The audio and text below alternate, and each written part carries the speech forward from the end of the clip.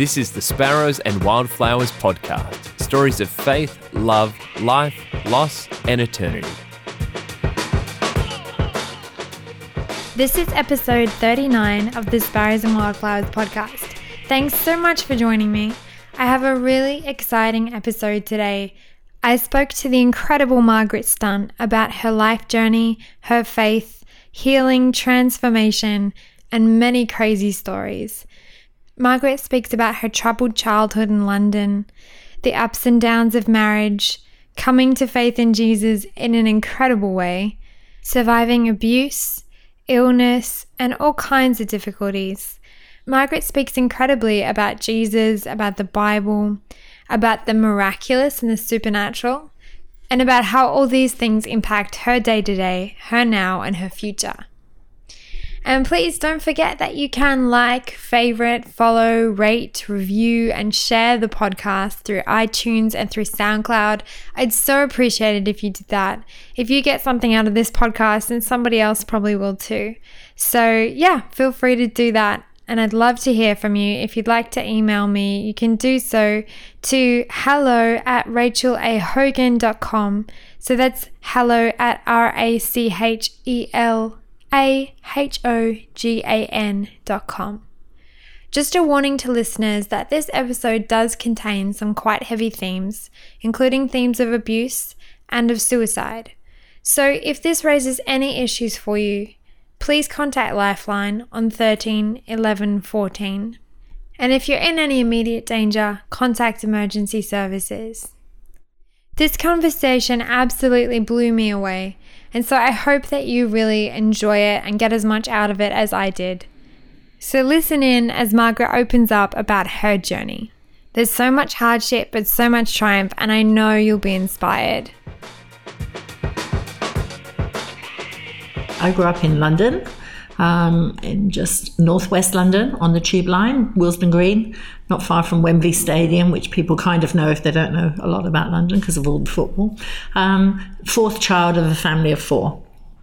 Crazy parents. One was an alcoholic and one was a manic depressive schizophrenic. So interesting childhood. Yeah. What are some of your early memories? None of them good. Oh, wow. Yeah, it wasn't easy. I think just being aware as a child of whispers and shouts in the kitchen and being told to leave the room, and obviously no unity and no real affection from anybody.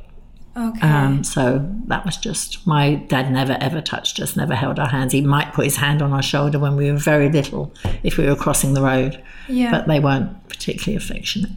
And how much were you aware of at a young age? Because I'm very talkative and I ask lots of questions. So I've always been like that. So I asked, lots of things, and I watched other people and I thought, why do their dads do that and why does my mum do that? Why are they so different? So even when I went to a private school because they were very funny. I'm like, they were crazy, but they sent us to a private school where we spoke French, 2 days a week from the time when I was 3. Wow. So educationally a great start. Joined up writing, because when I went to public school, then they're like, you need to print. I'm like, I don't know how to do that because I learned to so it was crazy. So I felt like, why would they do that and then send me somewhere where I had to relearn rubbish? Yeah. So it was a bit strange. And the understanding of mental illness and alcoholism back then, very different. Very different. Not talked about. Nobody really understood. I knew he drank. I knew he got drunk. I knew she was weird. Strange. Yeah. Knew she wasn't like other mums. Couldn't have put a name on it. And really didn't put a name on it until I was about, 13, I think, when I had her committed and I was the only one at home. Wow. And everyone thought, because she could present really well. Okay. So if you take her to the doctor, she'd be quite sane. Yeah. And it used to drive us crazy. Yeah. She behaved like she went into the doctors like she was normal. And it took a while for people to realise that actually what she was doing and thinking weren't normal. Yeah. So I went with her the first time with a doctor, a community doctor, and had her committed, which was awful. Yeah. And to leave her there. And we're talking 50s. Wow. It wasn't nice. It wasn't nicely done. It wasn't sheltered in any way.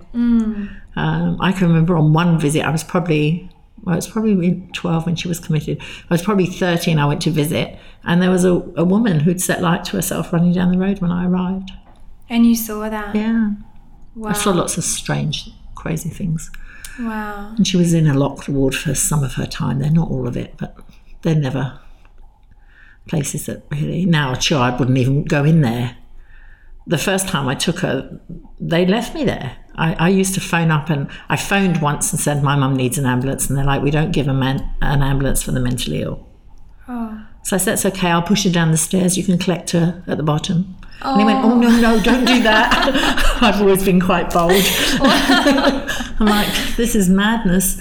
And so they took me in a sit-up ambulance, and then they left me there in the middle of a very big complex of it was like an estate, a mental illness hospital unit with houses everywhere, units everywhere, a sanatorium, and they just left me.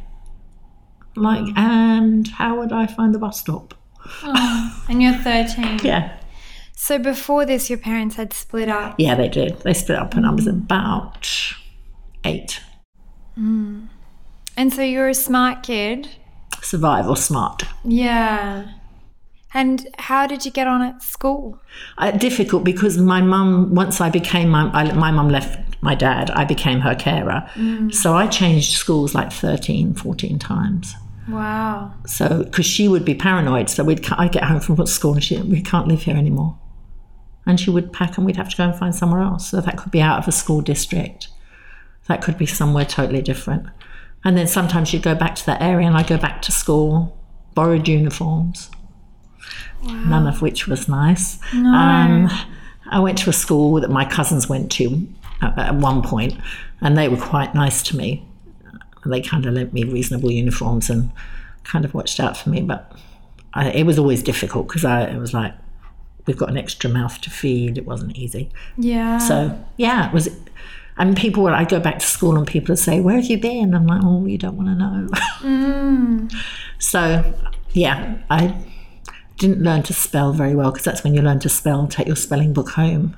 Yes. And I had no one to take it home to, because she was normally in hospital or not coherent or not interested. Wow. And was religion or God or any spirituality part of your thinking or your world? My mum was a Catholic. My dad never went, and I went to a Catholic church in the centre of London because we moved to Victoria, and there's a cathedral there. So I went to a cathedral Catholic school and hated it. Yeah. Hated it all. Girls put my head down the toilet because I didn't learn my catechism. Yeah, interesting. I was like, okay. And every Monday they would ask, were your parents in church? And because my dad never went, I had to say no. And so I was always ostracized, like, father's not in church. So the guilt thing was huge. It's like, and they do it publicly. Why is your father not in church? So much responsibility put on you. He never went ever. I'm just say to him, go and ask him yourself. And he works, but I couldn't say he worked in a pub because, alcohol and the sin thing. Okay. So you had to be quite savvy, quite young. And could you kind of see outside of your childhood, did you know what you wanted to do when you grew up? No, I didn't really. I didn't know kind of where it could go. Yeah. I kind of did hairdressing because I'm a people person. So I started as a Saturday girl, used to do lots of Jewish women's hair and talk for hours, which they loved. And so started my training as a hairdresser. So I did that for a couple of years, but all my friends would have Saturday off and we'd go out Saturday night, but I'd have to go straight from work. And Thursday night was late night shopping and I'd be working. Oh. I'm like, no, this is so not the deal. Yeah. So that's why I stopped, and then I went into office. I did computer stuff. Wow. In central London. Okay. And you came to a point, though, in amongst that time where you didn't want to continue life. It's true. 16. Took a massive overdose. Wasn't a cry for help. Really wasn't. I didn't think anybody could help me. My mum was in hospital. My brother had moved back because my brother, the two older ones, there's 11 years difference, so they were kind of already moved on. But my other brother is only 18 months older than me. So he stayed with my dad for quite a long time, but then he came to my mum's because it was messy. So he lived with my mum and I on the sofa, didn't have a room. I shared a bedroom with my mum. She didn't always sleep. And so she was in hospital. My brother was working in Scotland. So he went Monday and came back Friday. And his job cancelled when he came home. I was furious. I thought, I can't even die in peace. I'm like, how could he come home? This is so not the deal. So I refused to be pumped out of the hospital. I was a bit of a nightmare. So they took my clothes away and it was like things. But at the time, for me, it felt like, leave me alone. And what led you to that point? Obviously, there was a lot of horrible circumstance. You just felt like there was no hope. Yeah, I just felt like, what is the point? Yeah. I'm going round and round and round in circles. My mum was back in hospital. I'd been engaged by then and broken up with someone. And it wasn't him. He might have been the spark. He certainly wasn't the flame. But it was that one more thing. So after you did live, what was your thinking from there? What was your plan? I was cross, so I phoned my sister. And I said, because they took my clothes away and they gave me one of those flappy gowns. And you were still in there? And I was in the hospital. And I said, if you don't come and get me, I'm going to run down the high street with this thing on. And we were quite well known. So she's like, oh, okay. But of course she didn't want to come and get me. Not because she doesn't love me, but she's like, I was scared. What if you do it? What if she does it again? And all of those things. And we're never good when people attempt suicide because we don't know what to say. And so it's not an easy... Really, all I wanted was her to ask me, are you going to do it again? And at that point, I was. Wow. And so I stayed with her for a couple of days, convinced her I was fine, which I was good at. You have to be, don't you? Otherwise you don't survive in those things. And so I convinced her. Obviously, I'd had a crazy upbringing by then. I'd been abused. And I think that was part of the overdose, is I'd been abused by a man who abducted me off the streets when I lived with my parents, and then by lesbians over a long period of time, and then by a family member. So I think put that all together, having no voice in any of that, and never having told anybody, I just thought, nobody gets it. Wow. I'm not worth anything. And this person is not worth it. So, but I came home and I thought, do you know what? If I die, they win. So the abusers didn't just get my body, they will have got me, and that would really annoy me. So I won't die. Wow, that's amazing. It wasn't for a good motive, but it worked. I was like, no, I'm not going to let them win. Yeah. It's that survivor thing again. And you shortly after met Fred, your husband. I did. He was so brave to take me on because I looked really cute. 60s, long hair. Great on the outside. Total mess on the inside. But he was very brave and he took me on. And we got married. And then we had our daughter. But I had a crazy pregnancy. When I was pregnant, I was epileptic, diabetic, lost my hair, lost my teeth. They found out I had 4 kidneys and my prognosis was not great. And so it was like, oh, this is supposed to, again, looking and thinking, everybody has children and they're fine. I'm not. Crazy run of events. You look at it and just think, I've watched so many people. My sister's got 4 children. She had them at home. Wow. I had a cesarean. It was like, this is crazy. So I felt, again, a real failure. Just thought, this is crazy. I was sterilised when I was 21. They wouldn't do that now. No. But I was physically not in a great place. And I was having big seizures. I wasn't just having fits. I was falling down. Wow. So had to train our daughter to go and sit on the sofa if mummy fell on the floor. Okay. Not ideal. And what was that like? Because you just mentioned you were a mess on the inside, but you're able to control that outer appearance. Having that control taken off of you. Yeah. What was that like? Yeah, it was another moment where you have to think, okay, this is not quite how I thought it was going to be. Yeah. And again, a feeling of failure. Okay. And I can't control it. Yeah. because and everybody else seems to do this really well, but not me. You know, and all my friends came to visit and they'd look at me and go, bye. And you could hear them as they walk away say, I'm never having a baby. Have you seen the state of her? Oh, wow. So I was a bit of a mess. Throughout all this time, all this horrific stuff happening to you, obviously your experience of religion, your perception of God was not good. Did that ever come back into your thinking? No, I just thought if there was a God, where was he? So if I thought about it, it'd be like, well, if there is, why has all this happened? The big questions. Yeah. You know, where were you? And why? And why do I have crazy parents? And why does nobody really care about me? And why do I have to do everything myself? And why do I have to be this independent? And why can't I just have a baby like everybody else? Why can't it be normal? Yeah. And then there was no answer, so I just carried on. So you carried on, but your marriage hit a difficult place. Yeah, I think because we never stopped loving each other, Yeah. but we got busy, as many people who are listening are doing the same thing even right now. We get busy, and we didn't sit down one day and think, let's destroy our marriage. No. Nobody does that. No one. It creeps in. It's like he was working, I was working, we lived outside London. We just got very, very disconnected. And I'm very stubborn. I was even more then. And I'm like, oh, this is not going to work. And I really was afraid he was going to reject me. Okay. So fear for me is always a driver.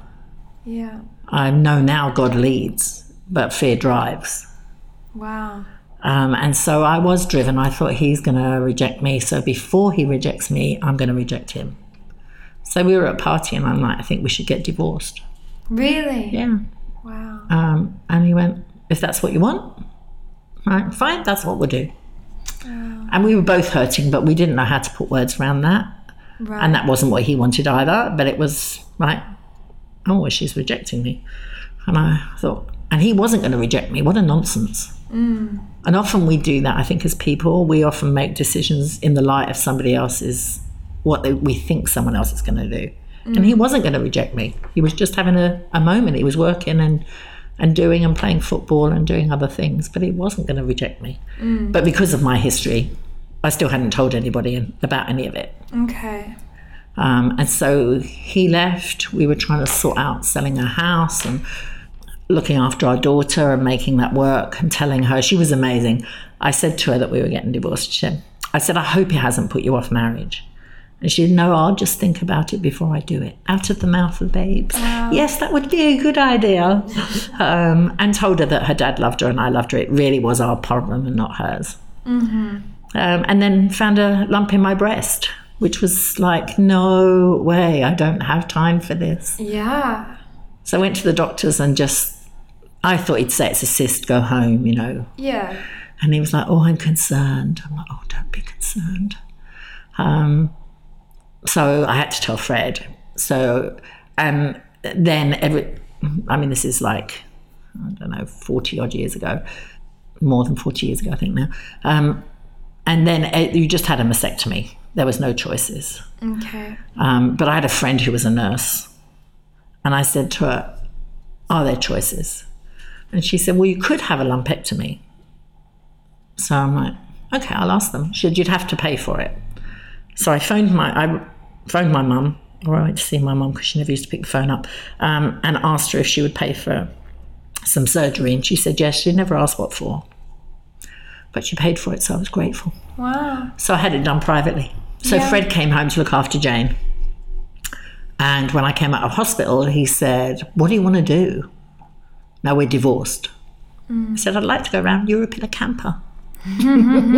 Because that's what Australians do. And we knew so many Australians who we'd met who came to England and then got a camper van and went around Europe.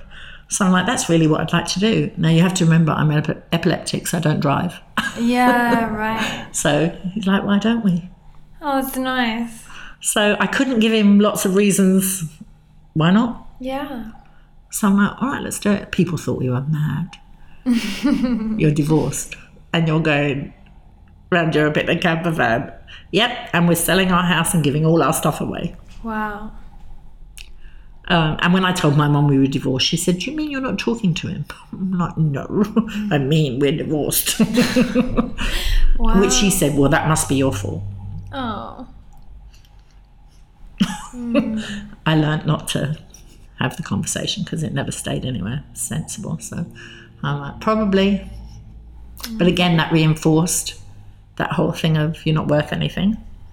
Of course, it would be my fault. Of course. That's really tough. Yeah. And how was the trip? It was life-changing. Yeah. Because we were sitting on a Greek island on Crete, listening to an American airbase because there was nothing. It was coming to the end of the season. Yeah. And we had a big camper van, with lots of space and a top bed for Jane and things. And so we were running a campsite. And so we met loads of travellers and had a great time. And these Americans came. And when you're travelling, books are a prize. Yeah. I mean, people swap books. You go anywhere for a book. And they came down and I saw his number plates and I thought, oh. Now, the American Air Base had food, proper food, and movies. Junk food. I'm like, yes, this will work. So I was really nice to him. I'm like, hi, can I help? But I said, we'd really like to go on the base. Turns out, long story short, he was a Christian. I'm like, no, I'm not interested in God. I'm interested in movies and food. Because he said, will you come to church? I'm like, no, I want to go to the food shop. They call it the BX. I want to go there and I want to go to the movies. I'd like some English-speaking company-ish for my daughter. That's it. So I was very out there. No, thank you. But they were really kind. And they came down with food and we had a barbecue on the beach. But they kept talking about Jesus. And I'm like, look, we're English. We talk about the weather. We don't talk about Jesus. Yeah. In every breath. So can we stop this? And so then he carried on talking about Jesus. It was like, oh, what in the world? But they were so nice. And like when you say they talk about Jesus, like how so? Just well, they'd say things like, isn't it wonderful that Jesus brought you here? I'm like, no, we drove. I think like I don't know if it's modern Western culture or whatever, or maybe it's Australian culture, but I think Christians are reluctant to speak colloquially from their worldview. But even though that frustrated you, would you see that as positive? Yeah. Yeah, because it made me, at least they believed and knew what they believed. Yeah, right. I was quite fascinated by that. I'm like, they seem very certain about this. I think once when we were divorced, we went to someone's house who was a Christian and they said grace. And I thought, oh, that's interesting. And they said, I hope you don't mind, we're going to say grace. I'm like, it's your table. Yeah. But they said grace, like the Americans said grace. They talked about the Bible. They talked about what Jesus had done in their lives, which I now know is kind of like their story. Which I found, people are fascinating. I found it quite fascinating. Yeah. I just wasn't interested in church. So they used to meet on a Friday. So they picked Jane. They said, come to church. I said, as long as afterwards I can go to the shops and buy some food and arrange for Jane to go to the movies. So he was like, yeah. So Fred said, I'm not coming. You'll be an embarrassment. I'm like, me? Oh. As if. It's like, yeah, you'll say stuff they don't want to hear. I'm like, no. So we go in the car, Jane and I. They come and pick us up. They come in twos, which I now know is quite biblical. Didn't then. But they came in twos. And so we were sitting in the back of the car and he said, well, we're an Acts church. So I said to Jane, oh, we're not going to the church. We're going to the theatre. There'll be Acts 1, Acts 2. Oh, they're talking about the book of Acts. They were talking about a book in the Bible I had never read. And so they're talking in this language that was like, Acts, a theatre, that's the only time. I've been to the theatre, Act 1, Acts 2, you've got a drink in between. Sounds all right. I thought this is going to be great. And then when we got to the airbase, they played war games and they cancelled church. So the guys had to stay because they were in the military, and the women brought me home. And the women were really kind. And I hadn't seen that many kind women. I think women can be great, but they can be mean. Yeah. And they were lovely. I'm like, oh, these are nice people.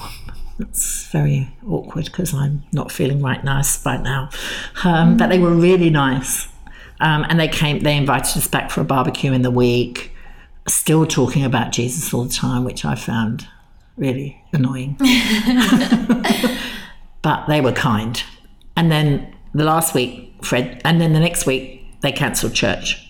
And I said to Fred, see, Christians always let you down. They're useless people. They always say they can do things and they can't. They're just like us, humans. And the following week, Fred said he was coming. Why? I don't know. I've asked him before. He said, I really don't know why I said I'd come. He said, I think he thinks too that it was because they were nice. And I think we forget how much kindness unlocks people. Yeah. You know, I think we always think it's talking to people. Actually, kindness does more. Acts of kindness. There's nothing random about them. You have to be thinking about them. And I think that's what he found them nice and good company. So he said, yeah. And the guy preached, you know. They kept talking about the word. So I thought there was a password. They're talking about the Bible. They were talking about, they said, the word says. Like, Fred, what's the word? What word? Is there a password for this church? Did anybody mention it to you? Do you know what the word is? It was so funny. Yeah. But I now know he preached a very basic gospel message. He talked about Jesus. He talked about him dying for us. He talked about him being our saviour. I wasn't interested. I just thought a lot of it was nonsense. I thought at one point he said, if you feel like God has spoken to you, I'm like, this man's on drugs. God doesn't talk to ordinary people. He's far too busy with wars and rumours of wars. He said, why would you talk to him? Who is he? He doesn't talk to people. I had no sense of a personal God. I had a God out there somewhere. I didn't ever think that we had created Earth. I knew there was a God. I just didn't have any reference for him. Never saw him as a father. I just thought, yeah, there's a God, because this world is too crazy to make itself. And if you know, we were taught evolution, and even as a young person, I said to my teacher, so evolution by its essence means we get better. I can't see that happening anywhere, can you? Wow. So that was kind of, I knew evolution wasn't the answer. And obviously in the 60s, 70s, it was a big deal. And I was like, well, I can't see anybody evolving into anything better than they've been before, so I don't believe that one. Wow. So this man was talking about a God that cared, who loved, words that I wouldn't have put together. God Almighty, I could see the bigness of God, the Catholic, you know, God Almighty. But he said, you know, if you feel God speaking to you, I'm like, oh, he's on drugs. And, you know, he said, no matter how good you are, you're not going to heaven, because Jesus is the only way. I thought, who's he to judge who's going to heaven? I'll speak to him afterwards. I was ready. I was taking notes by then. I'm like, who says who's going to heaven? Anyway, at the end, he said, if you feel like God's spoken to you, put your hand up. And Fred, who is nothing like me, quiet, reserved English person of the earth, put his hand up. Oh. And Jane put hers up. She was 10. Wow. And she put her hand up. I'm like, put your hands down. We came for food. We did not come for any of this Jesus stuff. Put your hands down. And they kept their hands up, ignoring me. And then he said, if you feel like God's spoken to you and you've raised your hand, come to the front. I thought, there is a God in heaven, because Fred is never going to get out of his seat, because he doesn't do that. So as I put my head down, about to thank God in heaven for the fact that Fred wouldn't move, he walked past me. Wow. And Jane is following him. And I looked at his back. And I thought, if he thinks for 1 minute he's going to heaven without me, he's joking. I love that. I did not get out of my seat for Jesus. I got out of my seat for Fred. Yeah. Doesn't matter why you come to church or why you do things. It matters why you stay. Because between my chair and the altar, I met Jesus. Wow. And had a very real encounter. Yeah. I mean, like, once I was blind. And I was writing home, once I was blind and now I can see. And they all thought we'd been got by the Moonies. And that's how I felt. I thought once I couldn't see any of this and now I can see it. And the Bible became alive. Everything I read, I'm like, oh, that's so clever. Oh, how good is that? How could he do that? Now this makes sense. So, which was, for me, it was like the light going on. Wow. So something just flicked over. Yeah, for me it was a flick. Fred took a bit longer, but for me, between walking and getting to the front and getting on my knees, I was in. Just like a realization. Total realization that I could be forgiven. And for me, that was huge. Because I think I always blamed myself. Oh. You know. Yeah. I think my dad, because this guy who abused me said he knew my dad. He didn't. It was a lie. But a lie has no power except that you believed it, and I believed it. So I thought my dad sent this guy to abuse me. So I hated my dad from that day. Oh, no. And I became difficult. And I know I was difficult, but I wanted someone to say, why are you being so naughty? And nobody did. And so for them, they called me, oh, she's a little madam. Oh, she's difficult. Oh, she's stubborn. So I was like, yeah, I am. I'm all those things and probably a bit more. So to find a Jesus that actually loved me was amazing. You're listening to Sparrows and Wildflowers episode 39 with Margaret Stunt. You can listen to other episodes in the Sparrows and Wildflowers podcast series by checking iTunes or SoundCloud, like episode 4 with Andrew Kimball. I realised pretty quick that just saying that you're going to come to any kind of faith, you have to do it for yourself. You have to come to that for your own reasons. Yeah, so I really sort of started to investigate. And I started to listen more. Well, actually, I started to listen when sermons were going on. I never prayed. But I listened. Like, faith is something that you can't really rationalize because it's not something you can see.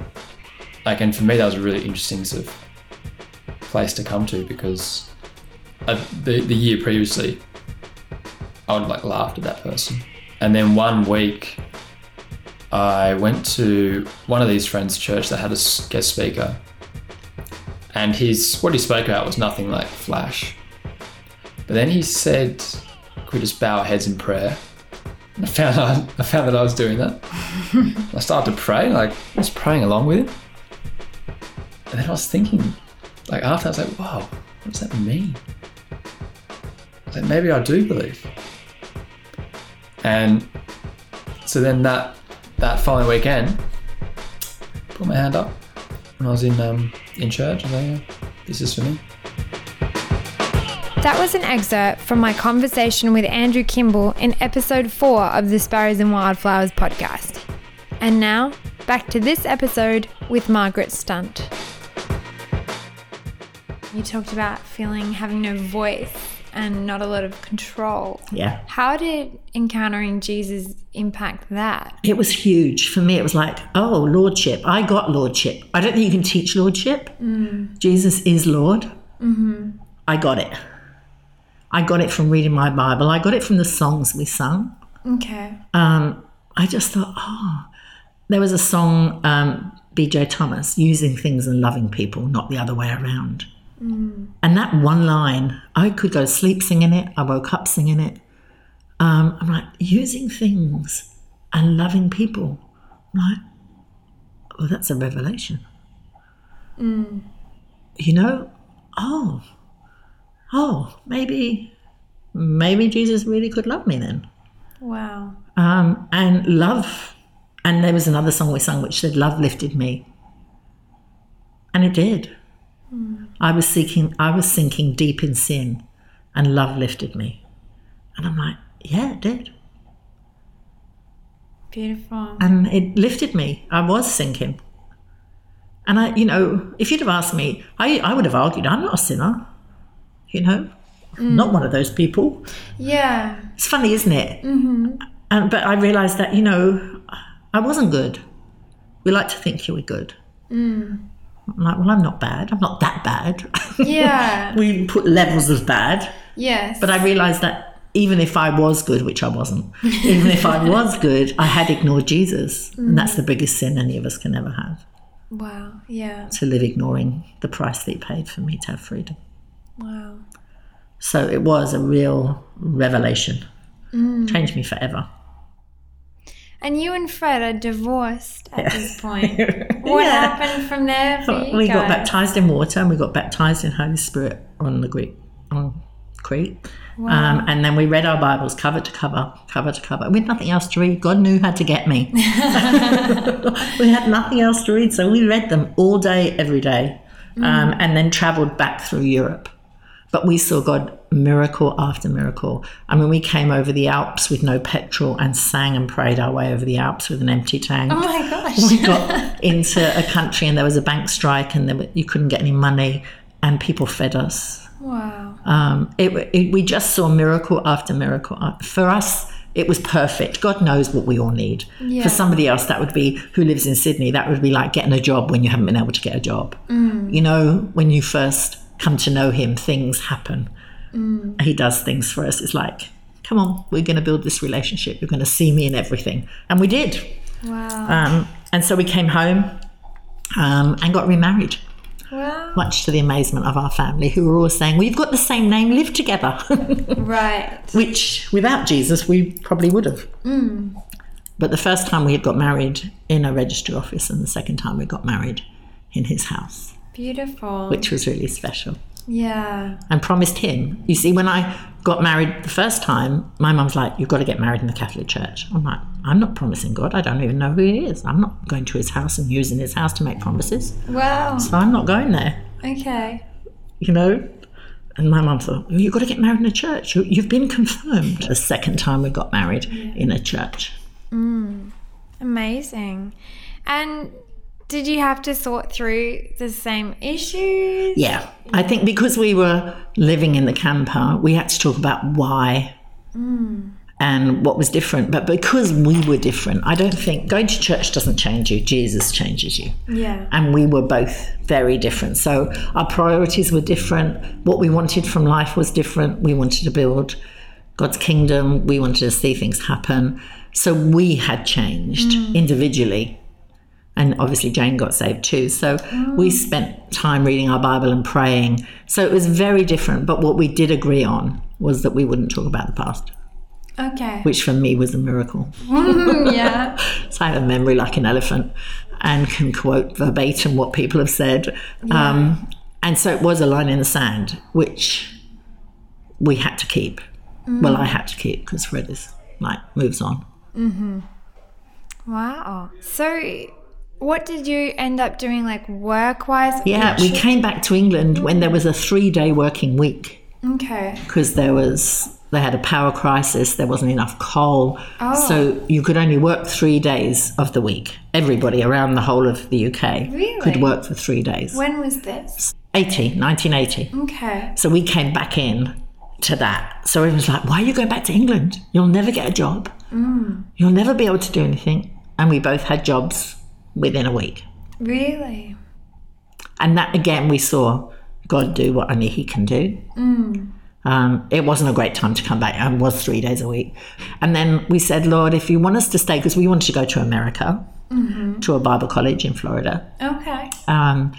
We applied and we got in and all of those things came together, but we didn't have a peace. So instead of that, we said, Lord, if you want us here, we want to buy a house. And we want to buy it before Christmas. And this was the 1st of December. Oh. So we'd found this house and nobody works the last 3 weeks, the 3 weeks into Christmas, especially the last 2 weeks. And we moved in on the 23rd of December. Oh, beautiful. We had no furniture. The camper van was outside the door. We met a bank manager who we told our story to, who gave us a deposit for a house on the strength of our camper van. Wow. And then when we got to the town we lived in, they're like, how did you get this money?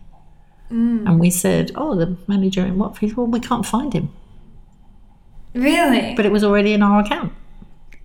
Wow.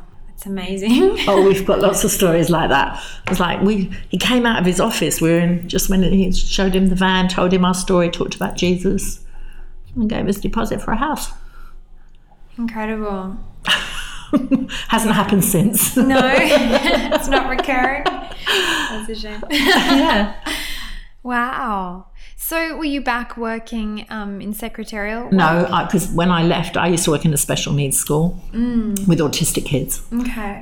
So I didn't go back in. I was doing reception work in a company, and Fred had his own carpet business before we went, and he went back to doing carpets. Okay. But you did go on to plant churches, is Yeah, that we right? did. Yeah. So How did that happen? we looked for a church, and we went to a Baptist church for a while. Didn't really fit. Can you imagine me going with leather trousers to a Baptist church? Gorgeous leather trousers from Italy. Maroon, lovely leather trousers, which they said was from the devil. So it didn't really sit very well. And so we we didn't fit. And I thought, this is not working. I didn't fit in the world, and now I have to find a church. And we went to a gathering and saw church like we had got born into. Okay. And so they said to us, look, start in your house, let's see what happens. And this is like a Pentecostal style. Yeah. Okay. And so we started in our house. Wow. And it grew and grew. Who did you invite?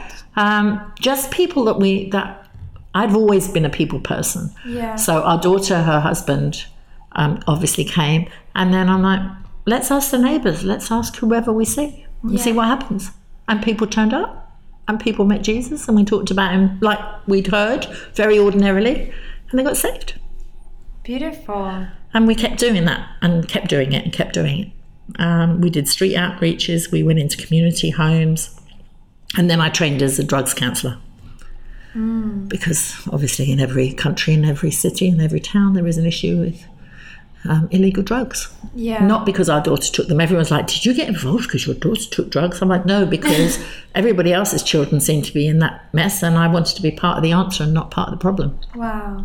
And so I worked with the local police. Used to go into nightclubs and listen to drum and bass and garage music and test drugs and talk to them about stuff till 2 or 3 in the morning, and then go home, have a shower and preach. Amazing. So it was fun. So what would you say was most challenging about leading a church? I think actually helping people get what we've got, and because when you lead, it's like, I've got it, but you have to find it. Jesus is not easily, he's easy, but he isn't easy. And a lot of people have got backgrounds like mine, or, and so how it started was that in the Bible, in Revelation, it talks about your testimony. People will get saved by the power of your testimony. So what we'd do is we'd rent a room in a hotel, have a meal, and I'd be the after dinner speaker, and I'd share my story, and people would come to know Jesus. So we made it easy. Yeah. I think we often complicate things. And so we just tried to keep it simple, and it worked. But I think the challenge is being misunderstood. I used to get misquoted all the time, which for me was like, this is so unfair. Fourth child, hate being blamed for what you haven't done. So for me, that was probably one of the big things. And as a woman was huge, because Fred was still working and I was kind of leading. Okay.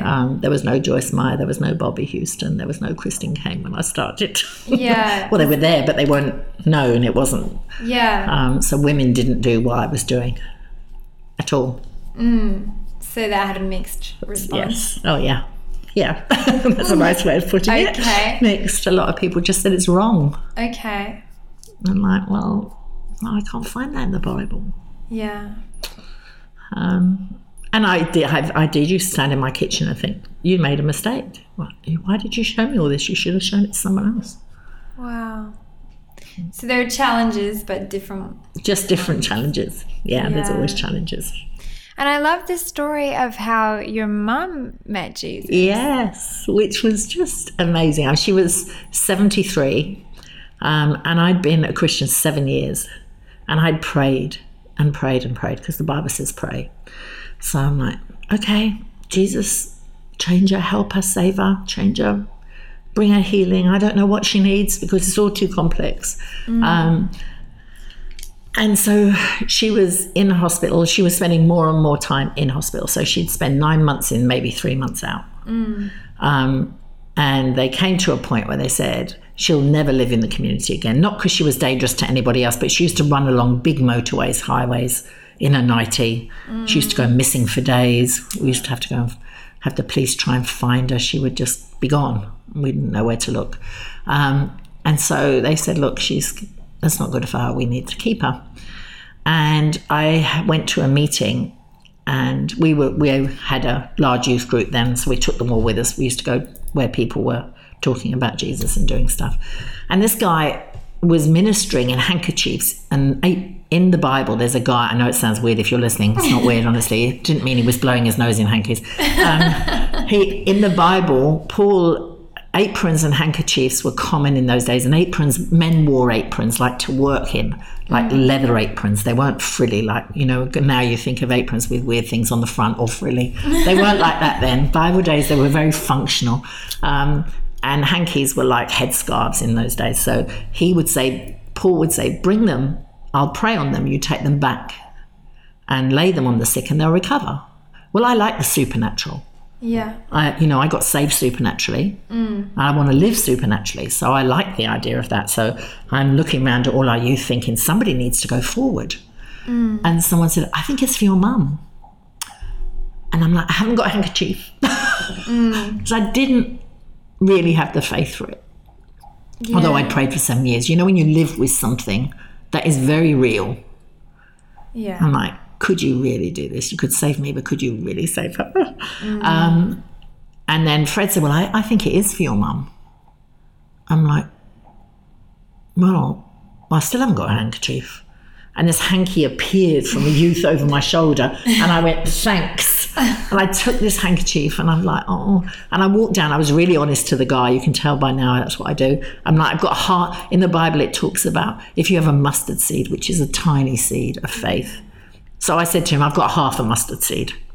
Do you think you're afraid of disappointment? Because it's exhausting totally. Praying for something that doesn't happen. And I'd kind of prayed for 7 years. Yeah. And she was still in hospital. Yeah. So I'm like, is his prayer any better than mine? Are we in that? Yeah. And I was like, I don't know if I can.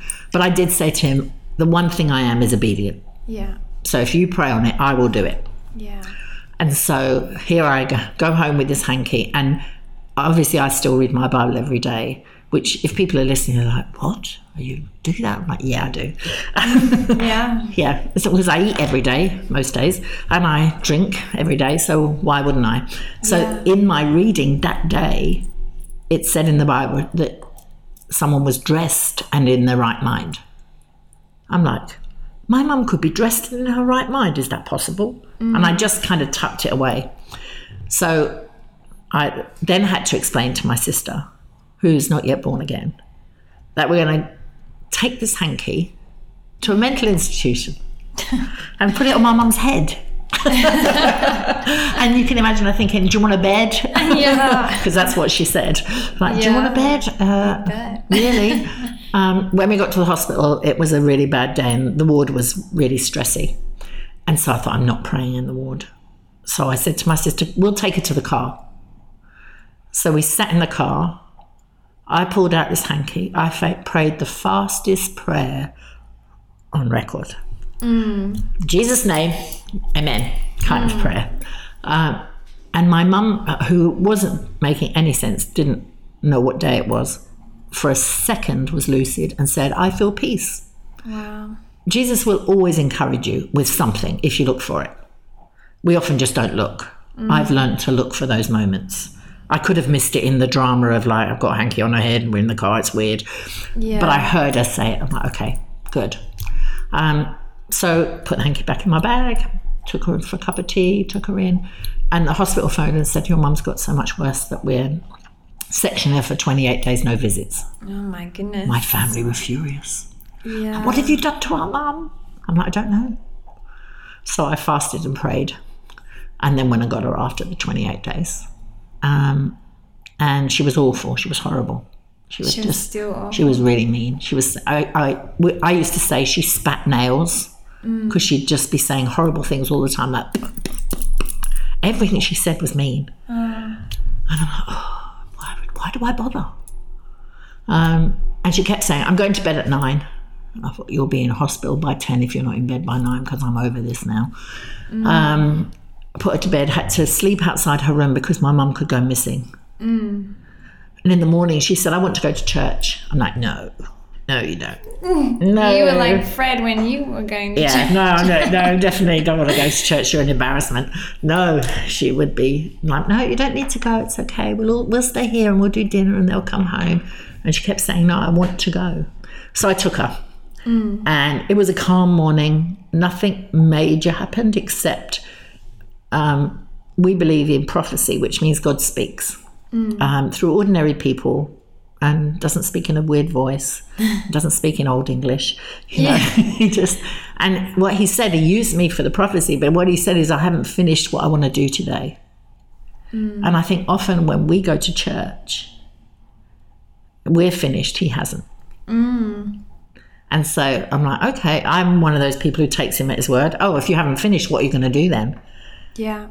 And so Fred dropped us home, and within the time of him taking a couple of other people back home, I had 2 words of knowledge, which is also in the Bible. It gives you understanding of something that happened to my mum. And I mean, she was crazy. She was insane. So it wasn't, and she was totally medicated. And I'm like, Lord, she's, like he doesn't know. Lord, she's not sane. And he's like, you're not talking to her mind. I said, she's out of her mind. And he's like, you're not talking to her mind. You're talking to her soul. And I think we forget we're soul people. Yeah. It is well with my soul, not always well with my mind, but it's well with my soul. And so I'm like, okay. So I said, if you forgive. Now, my mum had had shock treatment, water therapy, sleep treatment, all the stuff in the 60s that they experimented with, but she'd never gone down the forgiveness route. And I said, if you choose to forgive, I believe this is not how God wants you to be. And I said, I don't want to go to heaven without you. And she said, I'm going to heaven. I'm a Catholic. And I said, well, I hope so, but I'm not convinced. And I don't want to go to heaven. I don't want to get there and not find you there. For me, that's what gets me out of bed every day. There are people I love who I want to make sure are going to spend eternity with me. Yeah. And she was one of them. So I'm like, it really matters to me. And so she prayed the most childlike prayer and got radically healed in that moment. Wow. She said, Fred came home and he said, you all right, Mum? And he'd been saying that for years. Yes, thank you, Fred. I've got the Lord with me now. I'm like, did she just say that? Did she really just say that? When I got my jaw off the floor. Yeah. And she was sane. Wow. And I phoned the psychiatrist on the Monday and I said, you know, my mum's been saved. She said, Margaret, that's a nice thought, but she's too old. She's too far down the drug route. Because there had been a point when she'd been sick and we had to take her off her drugs and they had to pack her in ice because her body reacted so badly. So she was very drugged. Yeah. And so I said, well, my Bible says, I'm over giving my opinion because my opinion doesn't count, but the Bible does. My Bible says she'll be dressed and in her right mind. Could you see her? And she did, and she was, and she sent her home. Wow. And I said, Lord, give me 1 year to get to like her. I loved her because I was a Christian, and we had no nice memories. Right. So I'm like, just let me build. I'm a memory person. I build. I don't buy gifts for people. I build a memory. Okay. And so I'm like, I need a memory with her. So can I have a year? And she graduated to heaven at 92. So we had 19 years. I took her to Spain. I took her to Disneyland. She wanted to see Mickey Mouse. Oh. We did loads and loads of fun things. She was in a nursing home for the last 3 years of her life, in bed, and never had a bed sore. Wow. In bed for 3 years. Never had a bed sore. Beautiful. And graduated to heaven. It's amazing. How good is he? So good. He's so kind. You look at him and think, oh, my word. Yeah. And just like I've just come back from Cape Town. And 20 years ago, I was in Cape Town with teams of people from London. And there was a situation where some black kids couldn't come to church after apartheid. And I sat in a coffee shop in a place called Somerset West and just cried and said, Jesus, build a church where everybody is welcome. And I've just been to Cape Town, and as a church, we have a church in Cape Town, and the pastor's asked me if I'd like to do 3 services in Somerset West. So 20 years later, he takes me back to show me a multiracial church where everybody is welcome. That's so good. Don't you love him? That's amazing. You couldn't make that happen. No. And 20 years on, he let me see. And then the campus pastors, the people who pastor that church, they were both in London and I was in Hillsong, London, and they were both there. And I spoke at a sisterhood, and she met Jesus there 13 years ago. Wow. And now they're campus pastors of the campus that I prayed for. Amazing. How fun is that? It's so good. All woven together. Oh, yeah. Beautiful. And then in terms of like your own journey of healing, so you didn't speak about everything that had happened to you for a long time. Yeah. Did you find that is something you needed to unpack? Yeah, I think I was 30 when I got saved. Yeah. And then I felt like God was bringing me every abused person on the planet. And I'd be great with them. I'd have all the answers. But when they left, I'd be a mess. And so when I was 40, Fred and I went away for a weekend. And I told him. He was the first person I told. And I don't know what I thought. Aren't we funny? Because I don't know, we make things in our heads so much bigger than they ever are in real life. And I don't know what I thought. I thought he might reject me, I think. If I wouldn't have put words around that, but I think that's probably. And so I told him, and he went, oh, that helps me understand you. Let's pray. That was it. Yeah. So I'd made it into this bigger mountain, and it wasn't. But it was definitely the turn for me. It was like once I'd said it out loud. But when I became a Christian, I prayed a lot in the Spirit. And for me, that was my healing. It's more spiritual than... Yeah, it was internal as well with my soul. Yeah. It really wasn't a mind thing. I knew that I couldn't... What I realised, I can't change it. Yeah. But in Deuteronomy, it's a book in the Bible, it says, see, I set before you a choice. And I thought, I can choose to live like a victim, or I can choose to live like a victor. Wow. And Jesus makes me victorious, doesn't make me a victim. And so I chose. Amazing. And have lived as a victorious woman of God instead of a victim, which I was for a long time. Yeah. And then I'd like to touch on something you said earlier when you were talking about the challenges of leading a church. You talked about getting other people to catch what you've got. So for Christians who are listening, they might be thinking, well, my life doesn't look like that. I don't sound like that. And maybe even for non-Christians listening might be going, the Christians I know don't look or sound like that. Like, what would you say around that? Like, do you think there's a key thing? I think if you're in love with someone and not talking about religion, but talking about a person, it changes it. And I think actually having patience with people and understanding everybody is on a different journey. Yeah. And I was extreme. You know, most people wouldn't have got divorced. They would have tried to work it out. But God knew me. And, you know, my daughter has the best story in the world. She got saved at 10. She's never been out of the house of God. She's married. She's got kids. She has the best story because that's what God planned. He didn't plan, you know, often people with a story like mine were like that, well, she needed Jesus. But my 10-year-old needed Jesus and she was 10 years old. Yeah. And realised that she needed to know Jesus. And that's the best story. Mine's a sad story. Yeah. It turns out great, but it's a horrible story to actually walk. But hers is the best. So, you know, if there's Christians who haven't got a huge story but have been in the house of God for all their life, that's the best story. And if you're listening and you've never been, I just dare you to go. And be open-minded. I wasn't. But you should be. And God will get you anyway. But I think hang about people who will answer the hard questions, even if they answer with, I don't know, but I can find out. And who love you unconditionally. You know, that's the key, is Jesus loved me when I was a mess. And he doesn't love me anymore now that I'm less of a mess. Yeah. Still got moments. We won't be perfect till we get to heaven. And I think there's a lot of people who overthink everything and complicate everything. And I ask God, why do people complicate things? 2 reasons. One, to make themselves feel important, and the other, to exclude themselves.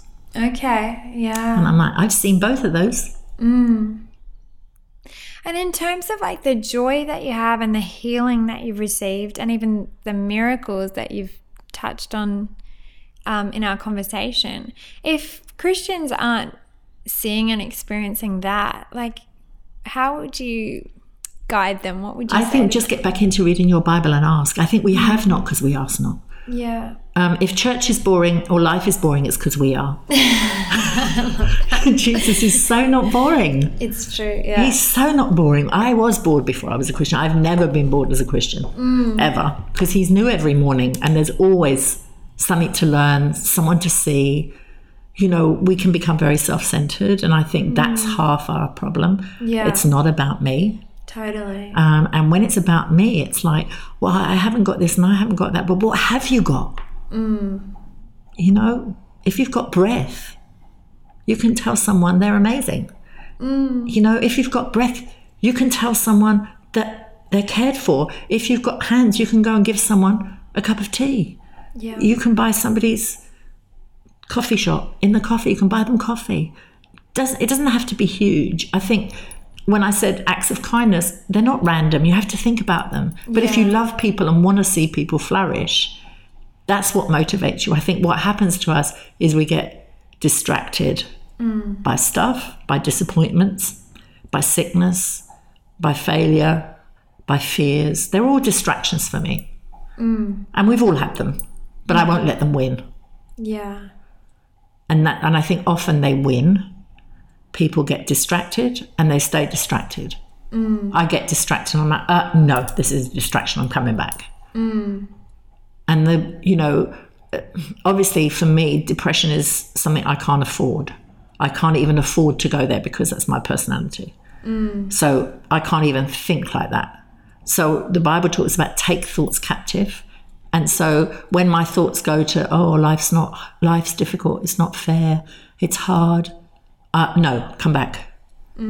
I can do all things through Christ who strengthens me.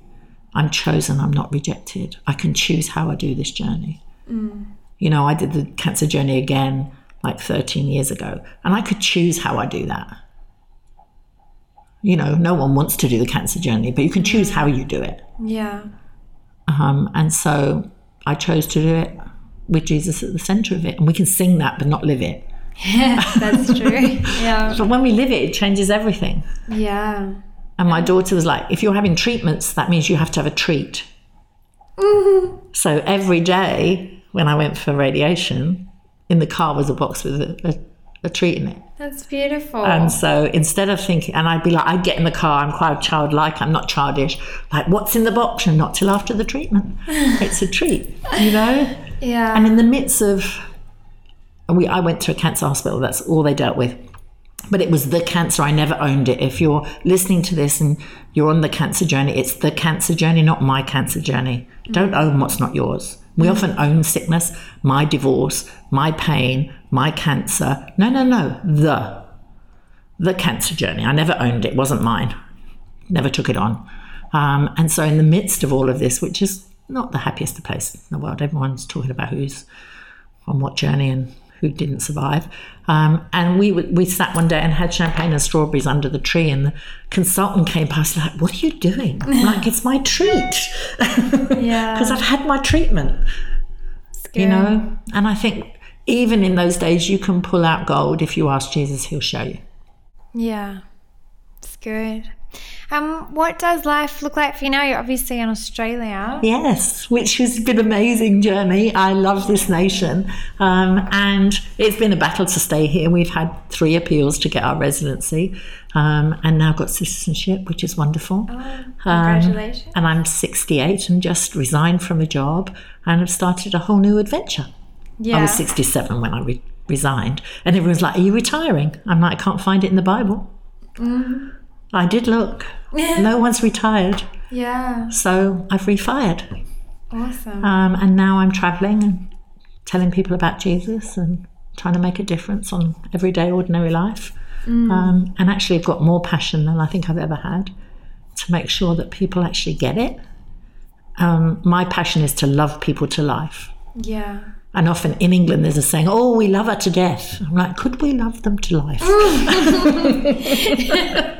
Yeah. So yeah, I'm on a journey. Like I said, I've been to South Africa, I'm going to the States, I'm going to Thailand. I'm going to encourage people to see the Jesus that I see and flesh him out. Amazing. And then just a few quick questions to finish on. You've mentioned a few scriptures today. I'm wondering if there's either a particular passage or person or story in the Bible that's really resonated over your journey for you. Yeah. I think Deuteronomy 30 is Yeah. It starts in verse 11. It says, what I command you today is not too difficult. I'm like, how many times does it feel difficult? Yeah. But I read it loads of times and didn't see the word command. It doesn't say, what I'm asking you today. It's like, what I command you today is not too difficult. For me, that was a revolution. I'm like, if God says it's not too difficult, then it's not too difficult. Yeah. And then it goes on to say, see, I set before you a choice. Yeah. And the other one is Psalm 40. It said, I waited patiently for the Lord. There's the first miracle in my life. And he heard my cry. And he lifted me out of the slimy pit, out of the mud and the mire. And he gave me a firm place to stand. He put a new song in my heart, a song of praise to my God, that many would see and fear and put their trust in God. And it's all about him. It doesn't say, Margaret, get yourself a rope ladder. It doesn't say, get out yourself. It doesn't say self-help works. It says, he lifted, he gave, he put. It's all about him. And I was fiercely independent. And independence is a curse. A curse is nothing weird if you're listening. It just blocks your blessings. But it's a curse because we can't love Jesus and be independent. We're supposed to be totally dependent on him. Yeah. And so often we slip back into it. And so that reminds me that it's all about him. He lifted me, he gave, he put. So good. And then in terms of what you believe, like how would you sum up the core of your faith? That I'm forgiven, I'm loved, I'm chosen and not rejected. Wow. It's beautiful. And I belong to him. Not overcomplicated. I like No. it. Yeah. It's so not overcomplicated. Yeah. And for me, being chosen and not rejected is a big one. Yes. But it's true. Of all of us, he chose us. We are not rejected. The world rejects us, but he doesn't. I love that. And because some people, can feel rejected by God. Yeah. They're not. No, Yeah. not ever. Yeah. It's people. And then just to finish up, what are you hoping the future looks like? I've got a word that somebody in our church gave me that God was going to give me a strategy to bring miracles to this nation. Ooh. That's exciting. And Robert Ferguson is our teaching pastor and highly respected. And then it was confirmed by somebody else 2 days later who wasn't in the same meeting, who said God's going to give you a fresh anointing for healing. So I've always believed God's going to use me to raise the dead. Wow. So I'm on more of a mission for that now than I've ever been. And I'm looking at strategies. What does that look like for Australia? Because it's a very different nation. But he said God will give you a strategy. So I'm spending time with him asking him to download the strategy. Because I do think there's something in miracles for this season that we're in. Not that miracles necessarily bring people to Jesus, because where were all the miracle people when he was on the cross? Yeah. So it's not about that, but it is about showing his love and his power and his compassion and mercy and grace. And I'm all about that. So most people who got saved didn't follow him. So it's not about hooking people in. Yeah. And Christians have often gone fishing with hooks, but Jesus went fishing with nets. People don't get hurt in it. Fish don't get hurt in a net. So for me, a miracle is not a hook. It's a gift, freely given. So I want to see how it's all going to work out, and I'm excited. The Sparrows and Wildflowers podcast is hosted and produced by Rachel Hogan. If you have any questions or suggestions for the podcast, send an email to hello@rachelahogan.com. If this discussion raises any issues or concerns for you, please contact Lifeline on 13 11 14.